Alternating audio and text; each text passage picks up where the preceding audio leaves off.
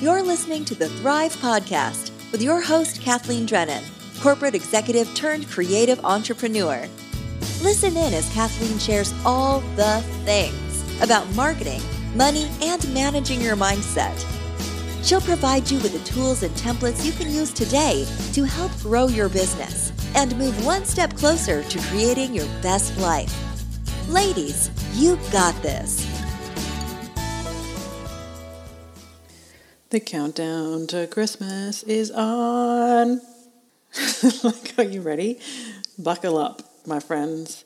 Because while every other human on the planet is out there spreading their Christmas cheer, I sat down with the beautiful humans on my team and I said, we're trying to navigate what's happening through November, December, January, and February, and who's taking holidays and where are people going to go and all that stuff. And I said, okay, guys, well, here's something that you need to know. We don't celebrate Christmas. And you're like, what the fuck is wrong with you, Kathleen? Well, before you assume that I'm a total Christmas Grinch, let me tell you how we got here into this whole no pressure, no Christmas, do whatever the heck you want to be doing. So you might be disgusted with me and you might be totally let down by the fact that we don't wake up on the 25th of December and throw gifts at each other. Now, I know when I told the girls this, they wanted to just end the Zoom call, walk off the job. I don't think I can work with you anymore. And I was like, well, now here's the thing, my friends. I will fully admit to having childhood Christmas trauma. I don't know if that's a real thing, but I can tell you right now, my memories of Christmas are not spectacular. And I know that that is the byproduct of parents who divorced and then being in a relationship with somebody whose family lives on the other side of the country. So, me and my people-pleasing kind of ways trying to navigate all of my family's expectations, right? Divorced parents, oh, who's Kathleen going to choose to be with on the big day? Got to make everybody happy. And then also putting the pressure on myself to want to make all of my in-law family happy, so you need to go out and see them as well. Wow. Plus, can we also talk about the fact that I am a December baby? Me and my December baby behavior is always overshadowed by Christmas. Or, if you go to university in Canada, you're always faced with final exams in December. So, there's always been like so much happening in December, and my niece's birthday's in December, and my sister-in-law's birthday is in December, and it's like, this is way too much. This is way too much happening. There's too many expectations. There's too much Kathleen's Christmas childhood trauma, too much birthdays, too many things happening. So you know what the great way to solve that problem is? Get on an airplane and fly to the other side of the world and just don't go back for Christmas. It's a great way to just navigate the situation is like, I am out. Right? We are George from Seinfeld, and it's like, just always leave them wanting more, close the door, I am gone. It's like too much for me to handle.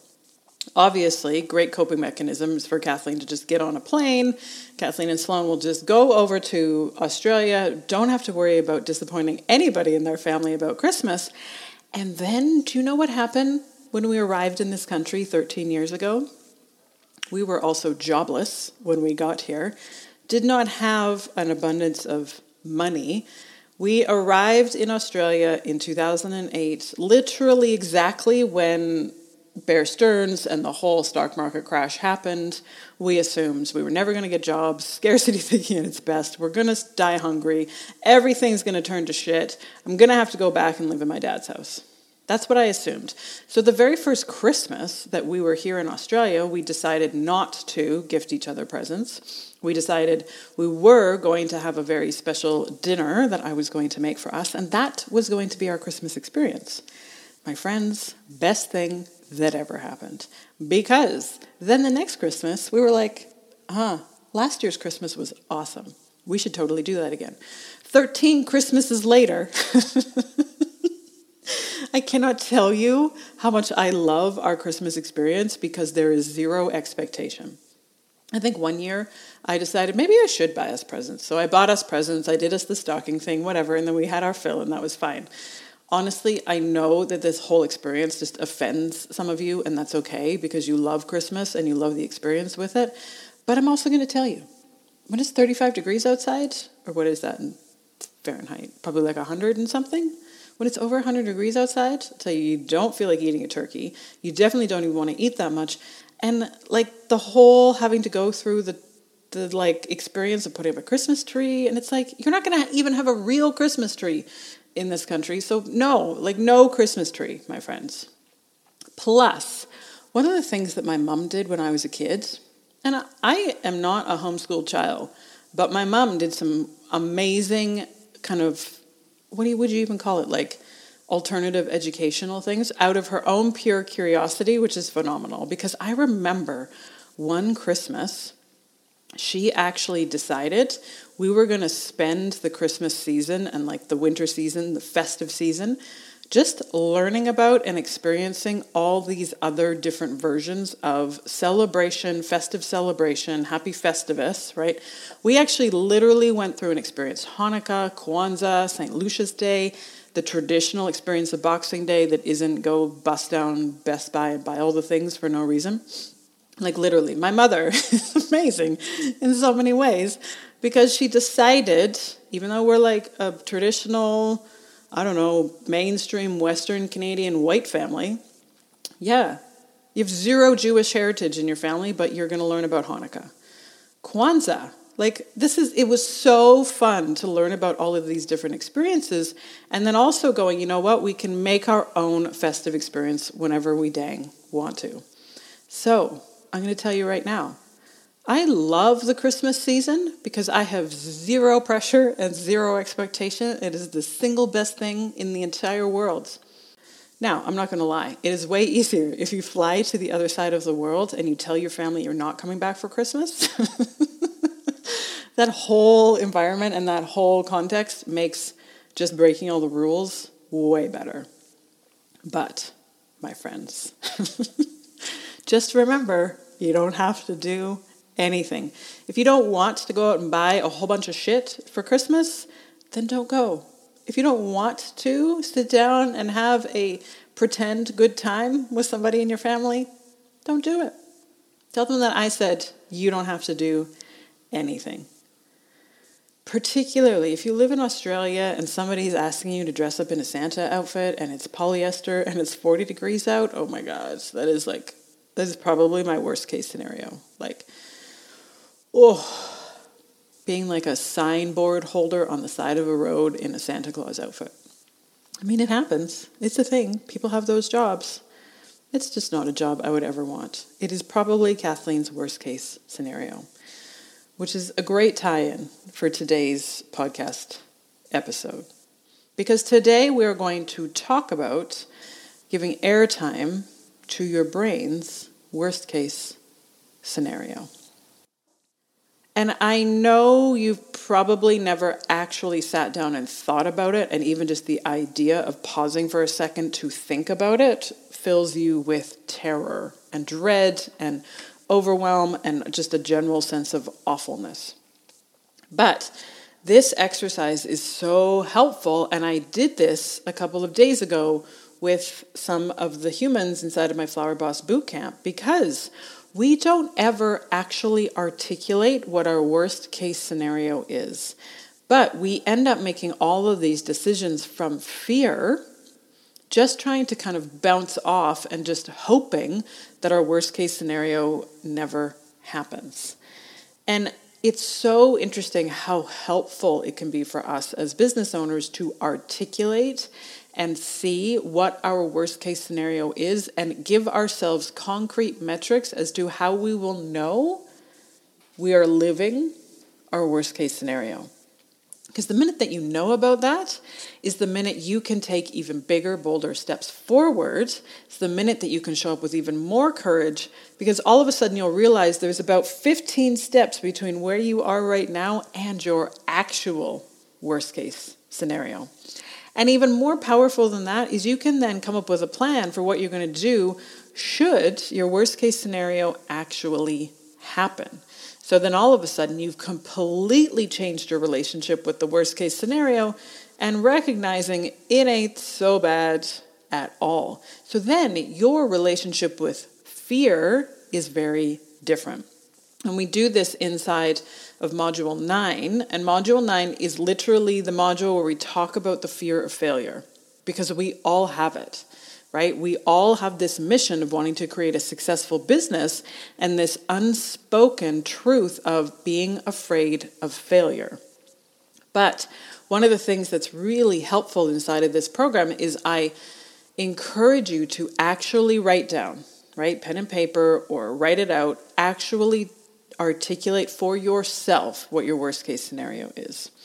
And when I asked my bootcamp students for some examples, here's what they came back with. Worst case scenarios would be not making any sales, not making what people want, ruining somebody's wedding. I'm afraid of my client picking another florist. I am afraid of succeeding. I'm also afraid of not being able to manage everything myself. I am afraid of not being able to dedicate my full attention to my business.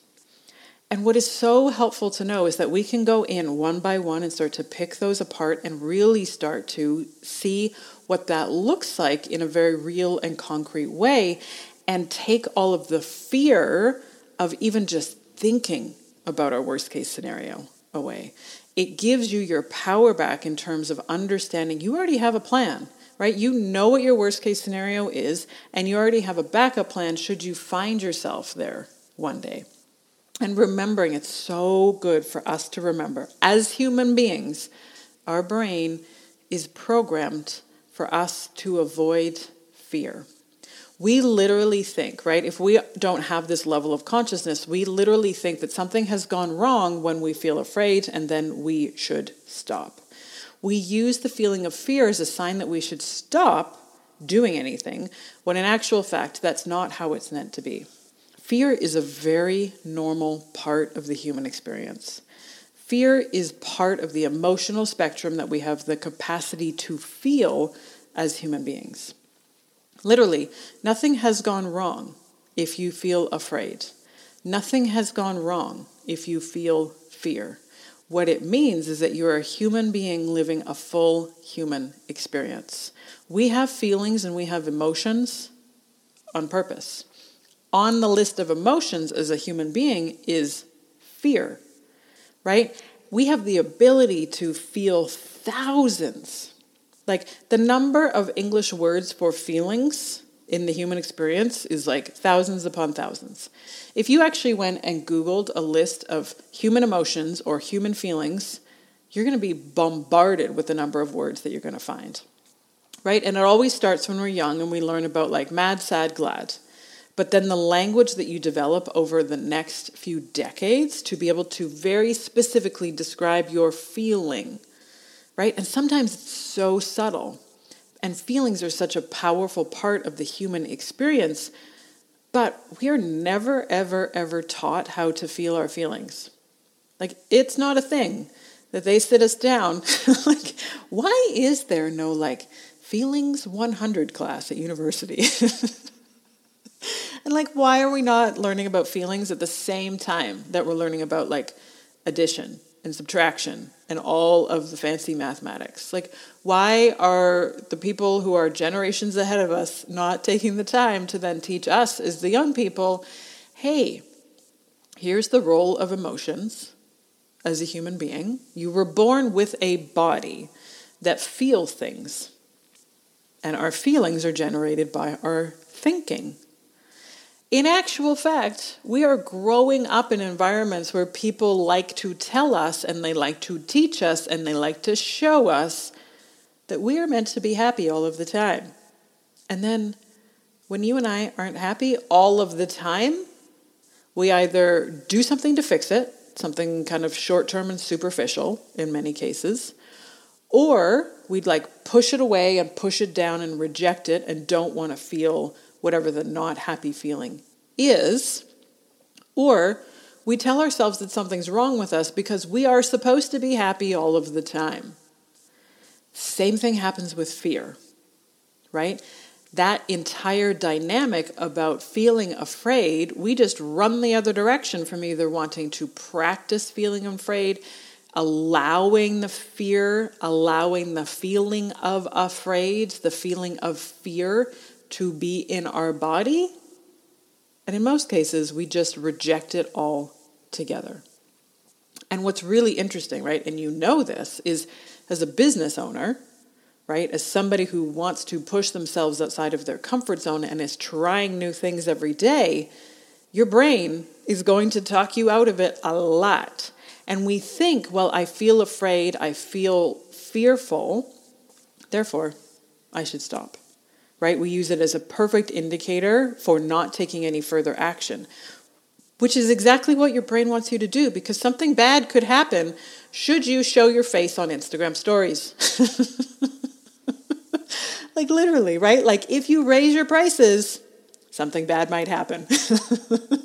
Don't do that. I feel afraid of raising my prices. This is an aside, but it shows me how like all of our human brains are so similar. Because I received this message on Instagram a few months ago, and this designer was helping a friend of his out, and he said, I wanted to talk to my friend about pricing because he knows that he's not charging enough, and I want to talk him through this. And what he explained to me yesterday was that he's afraid that his existing clientele won't come back and order flowers from him. And here's what's interesting, right? Like that's a totally normal thought process I think every single one of us has had, right? When we finally kind of see the evidence of the fact that we're not charging enough, our brain is going to come up with 1,000 reasons why we shouldn't raise our prices, right? And something that feels very real and feels very compelling is the fear of what our existing clients are going to say to us if the next time they order flowers, we come back and say, well, the price is actually $100, not $60, right? And whenever we do that, essentially we talk ourselves out of taking that action, and it means that we've handed over the decision-making power of our business to the customer, right? Because if we, as the CEO, are afraid of what that potential customer is going to think, so we don't take action in our business, that is literally allowing that customer to be in charge of your business. It's so interesting when you can start to watch your brain go through some of these thought process, because it feels, right, and I use air quotes around that, but it feels very real to worry about what your customer is going to think when you raise your prices. So we decide we're not going to raise our prices, but you've just handed your power over to that customer. So why is that customer not standing in the CEO's shoes? Right? It's so interesting, the dynamic that it shifts when we realize, okay, brain, I get that you're worried that that customer isn't going to understand why the price is now $120 and it used to be $80, or it's now $100 and it used to be $60. Dear primitive brain, I completely understand that you're afraid. But I'm also going to run my business from a position of authority, and I know I need to price these prices this way in order for me to be able to stay in business. So this is what we're going to do. And if that customer chooses to not spend any more money with us, that's fine, because there's hundreds of thousands of more customers out in the world. One customer is not going to make or break your business. So really, it's so helpful for us to start to become aware of the stories that we're telling ourselves, the stories that we're believing that are preventing us from taking the actions that we know we need to take in our business. And the vast majority of our decisions that we make in our business, if they aren't intentional decisions, they are coming from a place of fear. So many floral designers give up because we think that when we feel fear, something has gone wrong.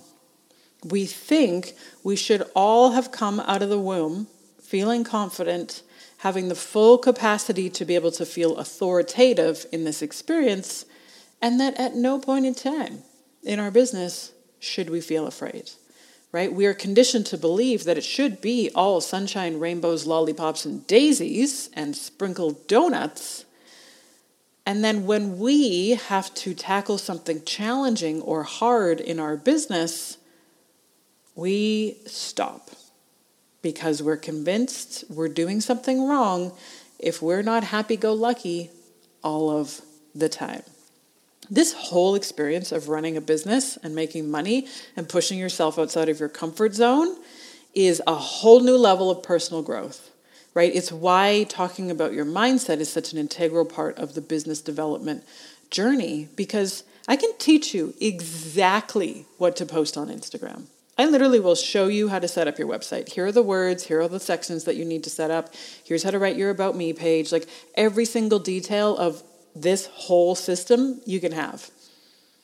And then you need to step into the identity of being the CEO of that kind of business. You need to have the bravery to be able to set your brand at such a level that you're like, holy fucking shit, who is this? And that identity crisis, that uncertainty is what we go through inside of the Flower Boss Bootcamp. Because if we can't make the mindset shift, I don't care how often I talk to you about pricing, you're never going to charge full price. If you don't feel worth or qualified or capable of being to charge in line with the industry standard or more, you're never going to be able to charge those prices. And it always comes back to the stories that we're telling ourselves. It's why, literally inside the Flower Boss Bootcamp, I have dedicated an entire module to rewriting our relationship with fear, right? So when you guys are like, oh, Kathleen, like, what do you cover? Do you cover pricing? Do you cover wedding inquiries? Will you teach me about Instagram Reels? Oh, yeah, of course I will. Done. You can go here, you can find that here, you can find that here. Now, let's talk about your relationship with fear. Because my goal is to help you change the trajectory of your business and to change the trajectory of your life.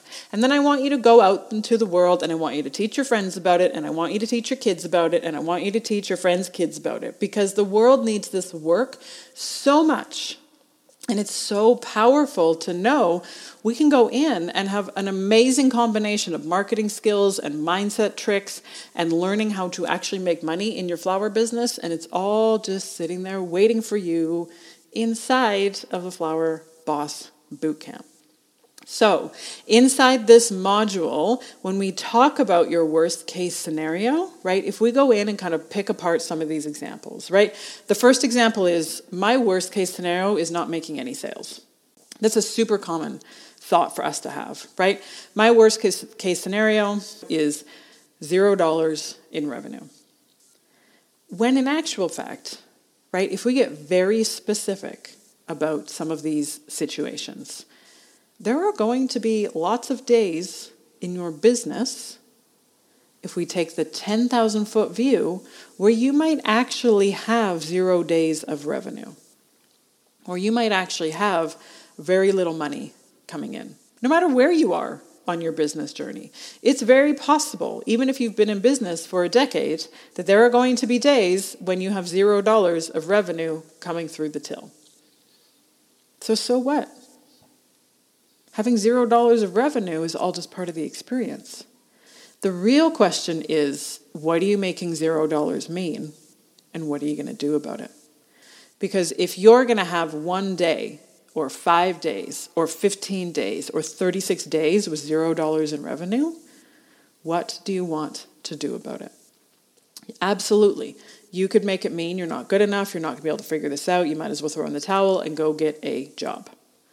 Or you can look at $0 of revenue and be like, this is all part of the process. It's all unfolding exactly the way that it's supposed to. $0 is all part of this journey. Now I need to get to work and figure out how to crack the marketing code. Now, the second example is the idea of, or the fear of not making what somebody wants. Said another way is the fear of either letting down a customer or receiving a customer complaint. Do you know what's so helpful? Is to even know that that's something that you're afraid of. I am afraid of letting down the customer. It is so powerful to even have you write that down so you can look at it, right? I am afraid of not making what somebody wants. The exercise of just getting that out of your head, giving it airtime and seeing it on paper is so powerful. And I'll promise, I have let people down. I have received customer complaints. I have done things where our clients haven't been happy. But through this work, I have also been able to really understand, oh, right, Kathleen, that customer complaint means nothing about your self-worth. It doesn't mean anything about you as a human being. What it means is that there is a disconnect between your communication and your client's expectations. It becomes a very factual, fact-finding mission, which can always be solved with systems, process, and communication. So then you can come back and you can be like, okay, so when you do receive a customer complaint, and it's not a matter of if, my friend, it is a matter of when. When you do receive a customer complaint, what are the questions you want to ask? What are the scripts you can put in place? How can you better understand your client's expectations? What can you do up front to help manage your client's expectations and educate them on the process? It all comes down to putting a better system and process in place in your business, and it has nothing to do with you as a human being. And what can we do ahead of time to educate and empower our clients so that they understand and they know and they can start to visualize or see in a bit more detail how the heck this whole thing works? Because remember, your clients don't know as much as you do. And so much of our work is untangible and it's conceptual, and we have to do so much in terms of managing our clients' expectations and doing that ahead of time without being able to show them pictures, without being able to show them exactly what it's going to look like, and all they want is answers, and sometimes you can't give them what they want to hear. But just knowing and recognizing and articulating and writing down for yourself that you have a fear of not making what somebody wants. Okay, what are you going to do with that? It's so powerful. This work is so freeing because then you can start to get to the next layer, right? I'm afraid of rejection, right? This idea of I hate the experience of hearing my potential clients saying no to me. Right? And here's something else that is never talked about in the floral design industry, but if we look outside of our industry and we look to other sales industries, fun fact, 75% of the humans who even reach out to talk to you are never going to buy from you. 75%. That's a lot of the humans, right? 75% of every single person that you talk to, you might have a wedding consultation with, they might come to your website, they might interact with you in some capacity. 75% are going to say, no, thank you. I came up with this idea. We were on a call a couple weeks ago, and I came up with this idea where I was like, I don't eat cereal. So I don't eat gluten. I am very aware of what I put in my body so that if Kathleen ever goes down the cereal aisle, do you know what? She rejects every single cereal that's on the table. It's like, this was such a good example for me. Because I was like, well, the Corn Pops don't give a rat's ass what Kathleen does when she walks down the aisle, right? Cocoa Puffs, Special K, Raisin Bran, Wheat Bix. None of the boxes of Kellogg's cereal care when Kathleen walks down the cereal aisle. And I was like, wow. I know that they're an inanimate object, but I find that example so powerful because, Mr. Cocoa Puffs might walk by and think he's the best cereal on the planet. But just out of a fundamental flaw, Kathleen's always going to say no. Mr. Cocoa Puffs can just go on and find somebody else to buy the cereal. Kathleen can find an alternative solution, right? And Mr. Cocoa Puffs doesn't have to make my no mean anything about his worthiness as a cereal box. And I know that this is a crazy example, but it is so helpful. I often think this too, right? You sit down in a restaurant, you look at the menu. The vast majority of the things on that menu, you're not going to eat. Right? All of the things on the menu that you're not ordering are being rejected. And they seem to be okay. So, I know that this might be a silly example, but I do find this really helpful just to kind of get out of our own brain a little bit. I know that it sounds silly. But I find it so helpful to almost put myself in the place of the beautiful bocconcini and fresh basil salads that the person didn't order. But I want the beautiful bocconcini and basil salad to know that it's still fully worthy right? It's so helpful for us to just shift our perspective, reframe how we're telling ourselves the story, because we don't have to make the rejection, we don't have to make the no mean anything. The last scenario I wanted to dig into, and one that I found really interesting, right, was the worst case scenario is I'm not going to be able to dedicate my full attention to my business. And it really piqued my interest because I was like, what is your full attention? Like, I'm guessing you're going to get a chunk of hours of sleep at night, right? So let's assume between the experience of getting ready for bed, going to bed, waking up in the morning, that's a third of your day. So if you have 24 hours in a day, that's 8 hours gone. So by definition, you as a human being can't give your full attention to your business. So what else are you telling yourself in terms of your expectations? And it's so interesting how much our perfectionist fantasies come up, right, and really bite us in the ass, because we tell ourselves, oh, I need to give full attention to my business. And then Kathleen comes along and is like, okay, what's your full attention? Like, how many hours? Give me a measurable metric here about what your full attention is. Because is it a full 24 hours, 7 days a week? Because we all know that's not going to happen. Or is it that it's 3 hours, 4 days a week? Or is it 12 hours, 6 days a week? Like, you get to define what your full attention is. And everybody's full attention, each one of our full attentions is going to be different. Right? Because you might be there balancing aging parents, kids in school, husband working from home, new business. Somebody else is going to be balancing moving flower shops, 5 kids, husband also works in the business with them, staff of 7. Like, everybody in their own situation gets to define for themselves what full attention means. Right? But if we don't give airtime, if we don't articulate, if we don't write down, my fear is I'm not going to be able to give my full attention to my business. As soon as you write that down, you can bring in your prefrontal cortex and you can start to look at this and be like, okay, so what is my full attention? Let's get curious, right? Like, what does my brain think that full attention is? Is it like every waking minute of the day? Or do I want to choose a minimum baseline? Do I want to choose what I want my full attention to be and set myself some boundaries, set some constraints, and set some structure so that I'm not just sitting here beating myself up 8 hours of a day and not even doing anything to move my business forward? Remember in last week's session how we talked about calling ourselves out on what we think we're supposed to be or what we should be doing?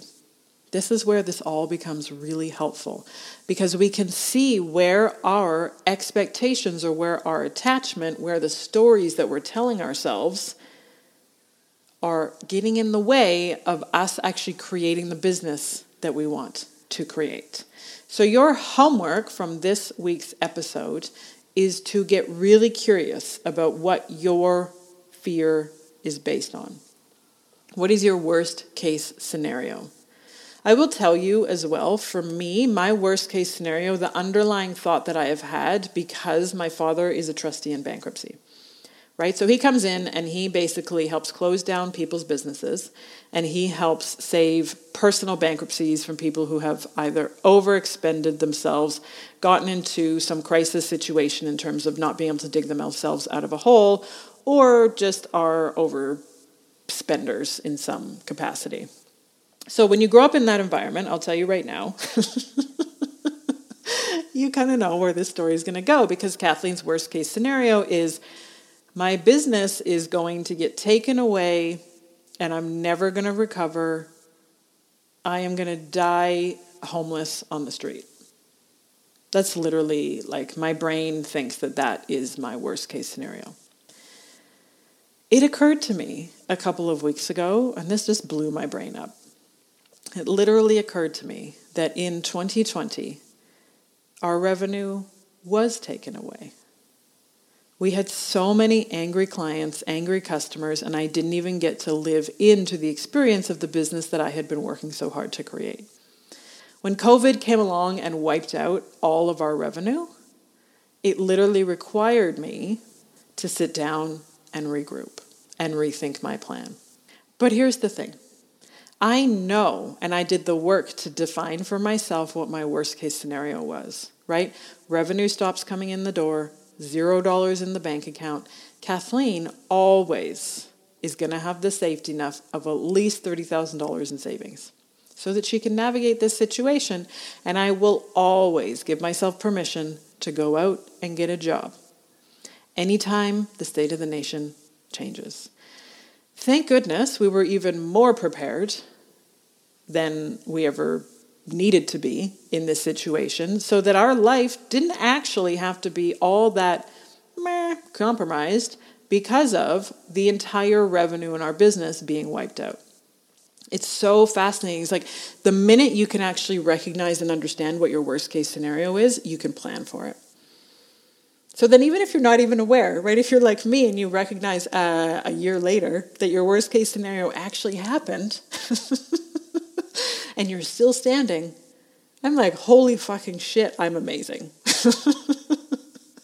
Like literally, I was like, oh, well crap, dear brain, right? I was convinced worst case scenario is going to happen. I'm going to have to kind of, get on an airplane and move back in with my father. But no, because Kathleen knew what her worst case scenario was, and she had a plan to think through if something in our business truly tragic happens, we've got our backup plan. We'll just activate the backup plan. And here's the thing that also happens. Like, this is so weird. I feel like I have talked to you about this before, so I'm not going to go on and on and on about it. But when you get old, and by that I mean like over 40, and you start talking about things like life insurance, and literally you have to have the conversation about what you're going to do if one of you dies. Oh my God, it's intense, right? And planning wills and thinking about money and future planning and retirement and all of these things that I was like, I'm not an adult. In my head, I am forever 27. I don't need to worry about these things ever. But then you do. And I already know, right? Should tragedy strike, I've already planned out exactly what I'm going to do. So I can live into this experience, right? I can live into every day. And you have less chains, less uncertainty, less fear kind of holding you back. So incredibly powerful, my friend. So take some time. If you're in the car, just say it out loud, right? My worst case scenario is every single customer is going to find out what I have to offer. They're all going to say no. I'm going to keep trying at this for 3 years, and then I'm going to give up. Okay, then what? Like, you get to neutralize the whole experience. And then you can come up with a plan. You're like, how long do you want to give it a go? How will you know for sure that you're going to stop? Right? As opposed to this like vague, nebulous story that we tell ourselves that we're just also putting layers of judgment and fear and uncertainty on top of it. So we talk ourselves out of taking action altogether, and then we're nowhere further ahead. Versus, what is the worst thing that's going to happen? And then what are you going to do when that happens? So, fine. It really does, right? It's so disarming how powerful this work is. So my friends, if you're inside of the Flower Boss Bootcamp, don't forget, you can bring any of this work to our live mentoring calls, like any of it. I have made this work and these exercises based on my own experience, so I am also more than happy to tell you more about my own thoughts about going through some of these experiences.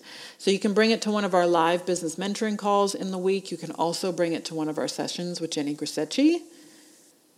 And then for those of you that aren't in the program, what are you waiting for?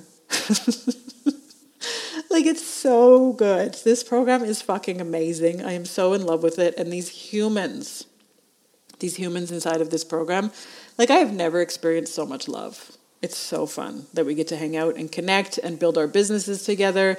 And they are waiting to work with you, my friends. They will welcome you with open arms, and they will be so excited to hear from you.